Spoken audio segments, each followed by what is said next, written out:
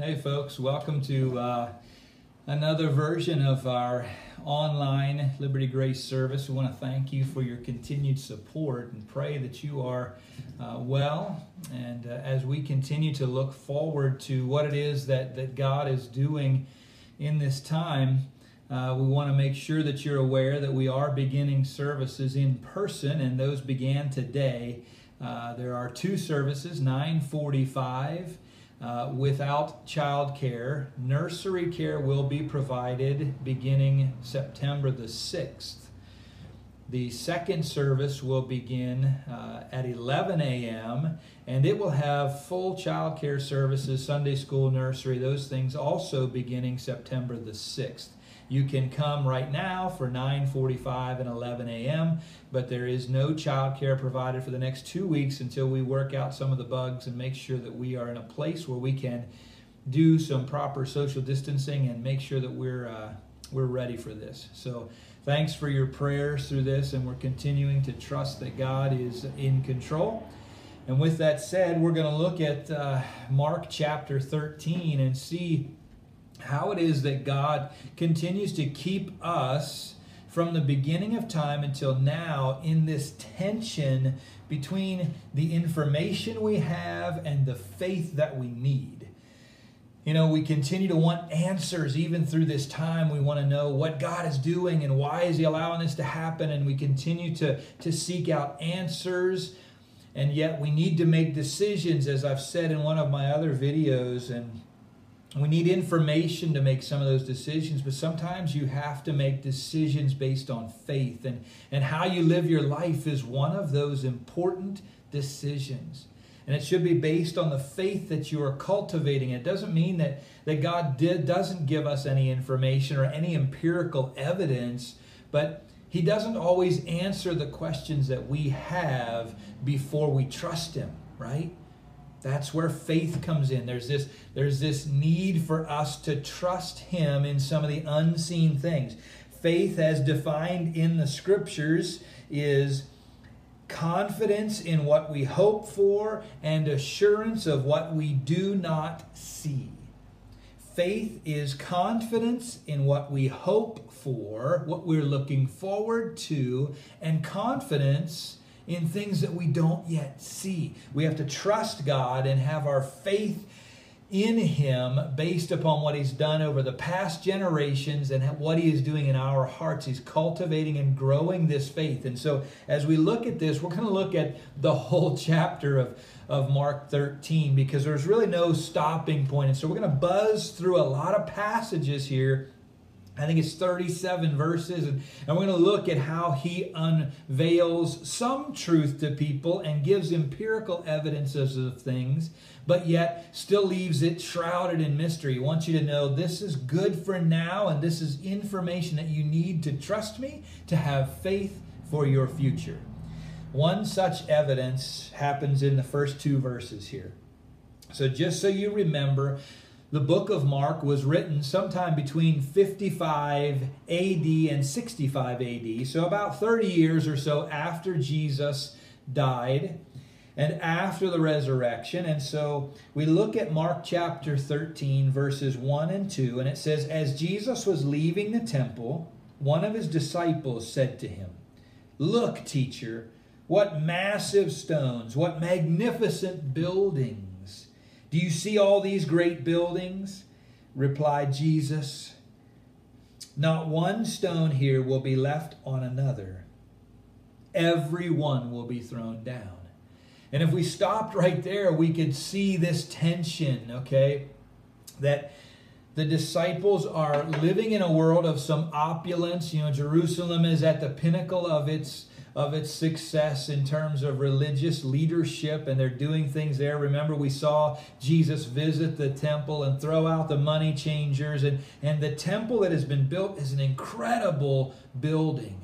It's a beautiful facade with lots of intricate detail, and the disciples are amazed and impressed by this temple.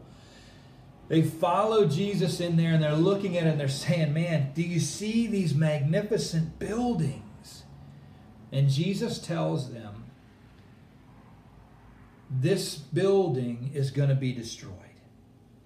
Not one stone will be left on another. Everything will be thrown down. And he tells them this sometime before he is crucified, so in the 30 AD range.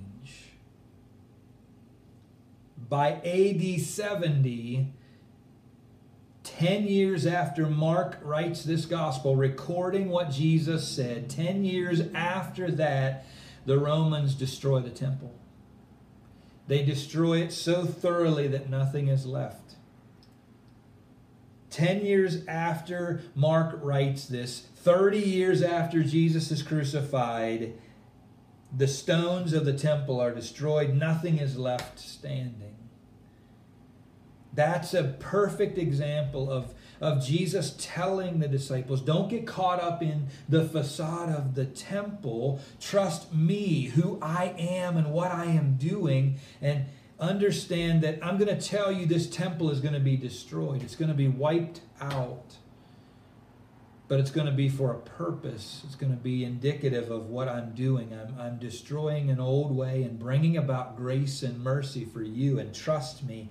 And by AD 70, they saw that come to fruition. They saw the Romans destroy it. And so there was this balance of trusting Jesus and following him and believing what he said in his life, but yet not seeing it until AD 70. And yet now we have the opportunity as believers to look back and say, wow, Jesus said this was going to happen, and it happened. He does this over and over and over throughout the book of Mark, and he wants us to live in this tension, and the disciples are not going to stop there. They still want answers like we do today, that is this virus, is this pandemic part of the end plan, and how do we live in the tension of it and yet live in the faith that God is still in control and understanding all that he is doing. So move down to verse 3. So 3 through 11. Jesus was sitting on the Mount of Olives opposite the temple. Peter, James, John, and Andrew ask him privately, tell us when these things will happen, and what will be the sign that they are all about to be fulfilled. And Jesus said to them, watch out that no one deceives you. Many will come in my name, claiming that I am he, and will deceive many. When you hear of wars and rumors of wars, do not be alarmed. Such things must happen. But the end is still to come. Nation will rise up against nation, kingdom against kingdom. There will be earthquakes in various places and famines. There will be the beginnings of the birth pains. You must be on your guard. You will be handed over to the local councils and flogged in the synagogues. On account of me, you will stand before the governors and kings as witnesses to them. And the gospel must first be preached to all nations. Whenever you are arrested and brought to trial, do not worry beforehand about what you will say. Just say whatever is given to you at that time, for it is you speaking, but it is the Holy Spirit. It is not you speaking, but it is the Holy Spirit. And so Jesus is sitting across from the temple, and his inner circle, Peter, James, John, and Andrew, ask him, Lord, you got to give us some more information. You got to tell us when these things are going to happen, so we're ready, right? We want to be ready, but we want to be ready when it's time. And we live in that tension in our world, don't we? We want to have faith in what Jesus did and what is happening in our world, but we want to know when it's happening. And Jesus and God the Father have chosen not to give us that information because, unfortunately, we would use it to our own benefit. We would live the way we want to live until the day before it happens, and then we'd say, okay, Jesus, I'm ready now, right? I know tomorrow's the day. I want to make things right. And that's not what faith is based on. We're supposed to live, remember, in the things that are hoped for and trust and have confidence, assurance in the things that are not yet seen. And Jesus has to paint this picture, and he cares so much more about their hearts, again, as we've talked about through the book of Mark. that you don't need more information. You need to watch out for somebody who comes and gives you information. Someone that comes and says, I am he. Someone that claims from the rooftops, look, trust me, I know what's going on. Don't be deceived. And when you hear of things falling apart, when you see your world in shambles, when there's wars and rumors of wars, don't be alarmed, for such things must happen. Those things are going to happen. Pandemics are going to happen. Earthquakes are going to happen. Famines are going to happen.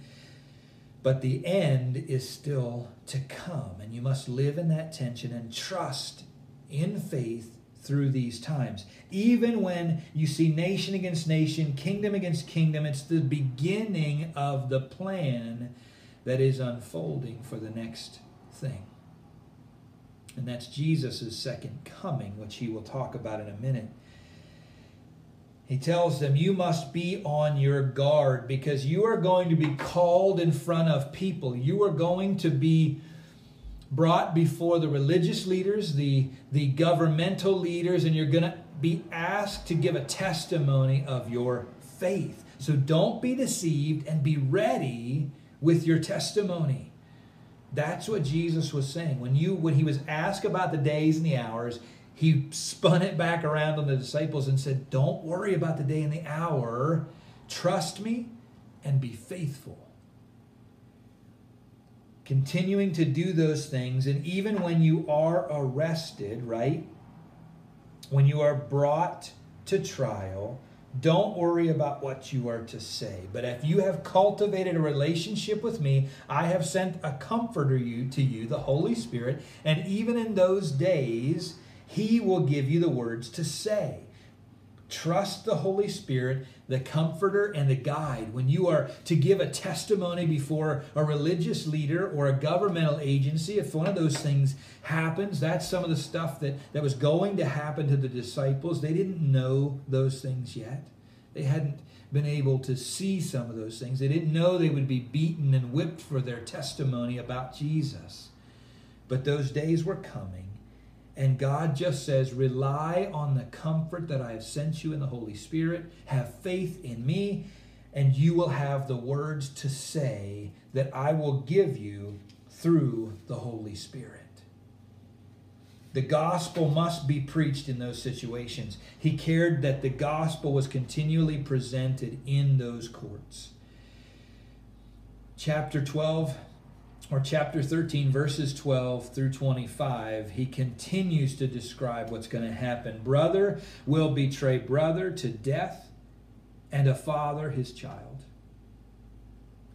Children will rebel against their parents and have them put to death. Everyone will hate you because of me, but the one who stands firm to the end will be saved. And that's an important line that we need to remember as we hear it later. When you stand firm to the end, you will be saved. When you see the abomination that causes desolation, standing where it doesn't belong, let the reader understand that then let those who are in Judea flee to the mountains. No one on the housetop is to go down and enter the house or take anything out. Let no one in the field go back to get their cloak. And how dreadful it will be in those days for pregnant women and nursing mothers. Pray that it will not take place in winter, because those days will be of distress unequaled from the beginning when God created the world until now, and even never to be equaled again. If the Lord had not cut short those days, no one would survive.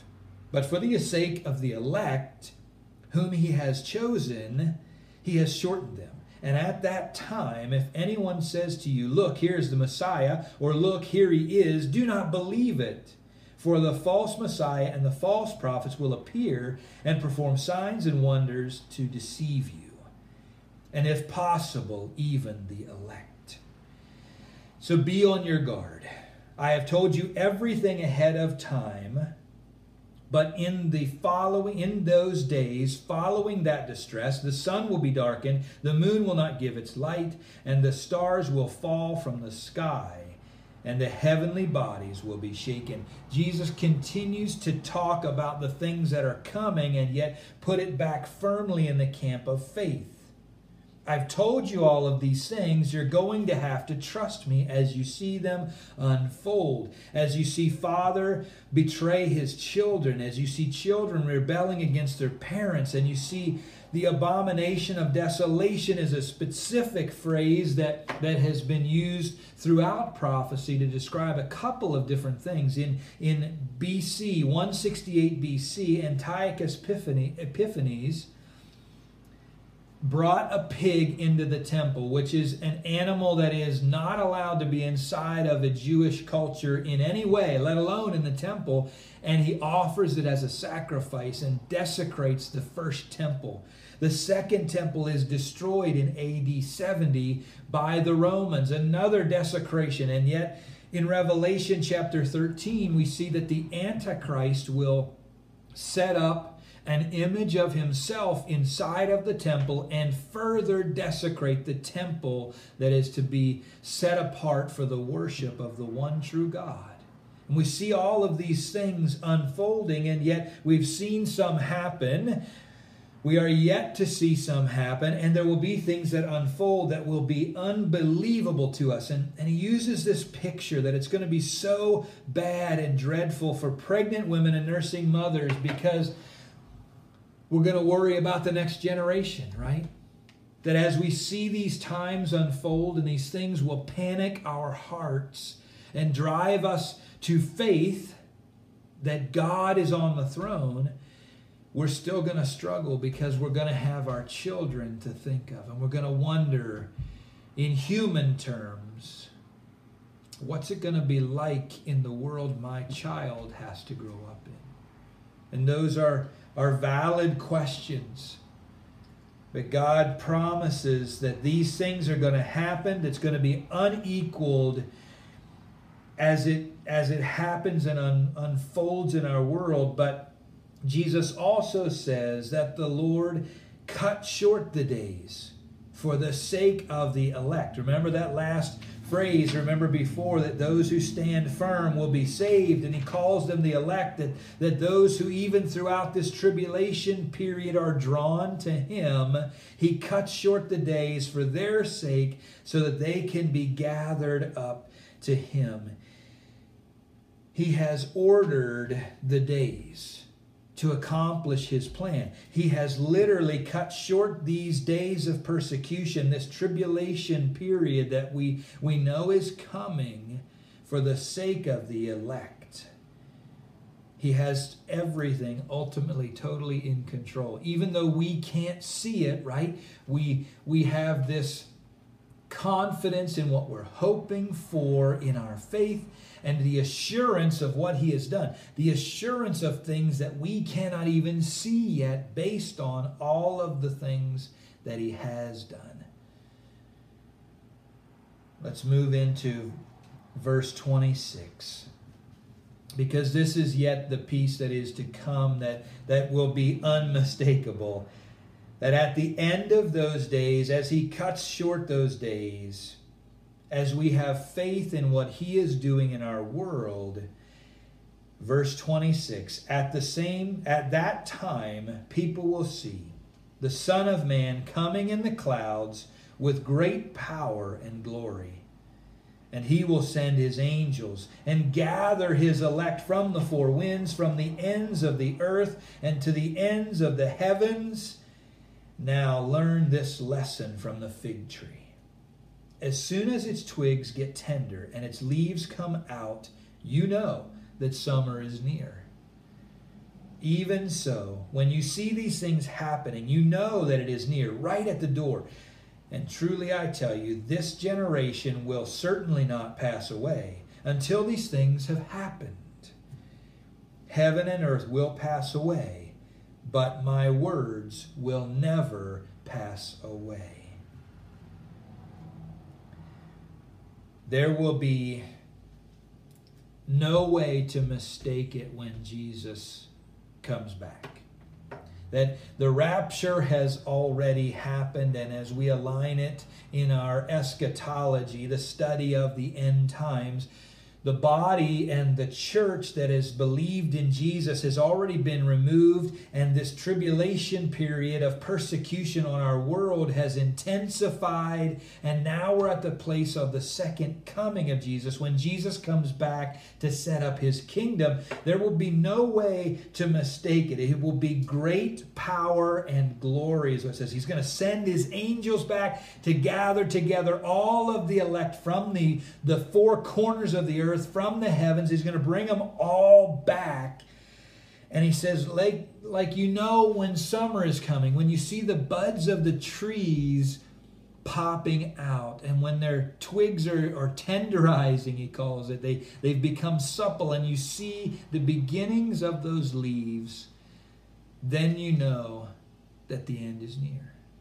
And so take all of these things and continue to study what it is that God is doing in our world, looking at the birth pains that are necessary, the rumors of wars, all of those things that are happening, and take stock of them, yes, but have faith that God ordered all of this in his plan. And then look for him to come back. As the church is gone and he comes back to set up this 1,000-year reign, his millennial kingdom, as it's worded inside of Revelation, he's coming back for 1,000 years to reign here and establish a new heaven and a new earth for us, based on his promises that his word will never pass away.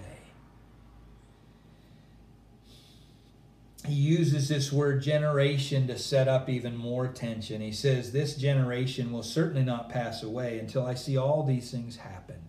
And he uses a word here inside of the Greek that means the current generation as well as its lineage, the future. And he sets up this tension again between things that we will see and will have information and answers, and yet things that we will have to trust in faith that are coming.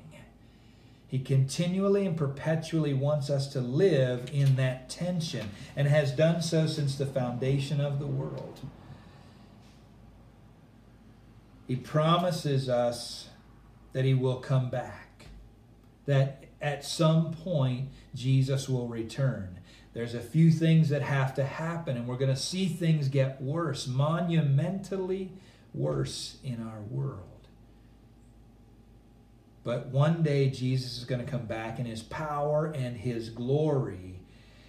And in verse 32, this is what Jesus tells the disciples to focus on. And as we swirl around with all of the questions that we have in our world today about what's going on and is this the end? What's happening? Are we struggling with that thing in our heart that keeps us from faith? Jesus tells us very clearly in verse 32, but about that day or hour when Jesus is coming back, not even the angels in heaven nor the Son, but only the Father knows. Be on guard. Be alert. You do not know when that day will come. It's like a man going away.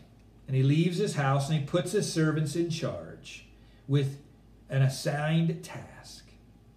And he tells the one at the door to keep watch. Therefore, keep watch, because you do not know when the owner of the house will come back, whether it will be in the evening or at midnight, or when the rooster crows, or at dawn. And if he comes suddenly, let him not find you sleeping. And what I say to you, I say to everyone, watch. As we were reading through chapter 12, and now we look at chapter 13, Jesus gives that parable of the tenant farm right there. The owner leaves and puts it in the charge of his servants, and they were wicked servants. They took over ownership of it, and they killed his son. Jesus then revisits that same line for us again in chapter 13. And at the end of the chapter, after the disciples have questioned him about, tell us more information, God says, watch. Watch. That's what Jesus ends chapter 13 with. Be on your guard. Be alert. Have faith that he is coming back. Anticipate the owner coming back and be ready to rejoice with him. Don't let him find you asleep at the wheel, coasting through life, doing things that bring pleasure to you physically. All of this that Jesus lays out in chapter 13 is really about the condition of your heart. Don't be so consumed in the things that you can see and touch and taste and get a hold of. Exercise your faith. Have hope in what you cannot see yet. Put your faith in the Holy Spirit, in what Jesus has done for you, and be about the business of sharing your testimony that the gospel is preached through all of the circumstances of your everyday life. So that when the owner comes back, when the man at the door, the servant that is in charge of watching says, "Here comes the owner," you're ready. You're prepared. Your heart is at peace and rest, and you are ready to have that relationship with Jesus that the elect are promised, that those who come to faith in Christ inside of his body are given, that we get to rule and reign with him for 1,000 years. It's not about wondering if I can understand and figure out what day I have to be ready. It's about being ready every day. Taking stock of what I do and saying, I want today to be the day, and I want to be ready when Jesus comes back. And allow your life to be faithful testimony to those around you of Jesus' coming. Father, thank you that you don't give us all of the answers, that you leave us in this tension, that we have to trust you. I pray that we would grow in our ability to do that we would, and as I have had to learn in these days, that we are not promised tomorrow. Whether by the shortening of our life through death or by your coming back for us, I can't be promised that I can put off to tomorrow what I should be doing today. Lord, I pray that you would remind me every day that each day is a gift, and that as I focus on it, I trust the Holy Spirit, and you give me the words and the guidance that I need for today. Lord, I pray that we would all live more that way, and that your glory would come sooner rather than later for our behalf. Father, thank you for your word. Thank you for the folks that are hearing it. I pray for their hearts today. In Jesus' name, amen.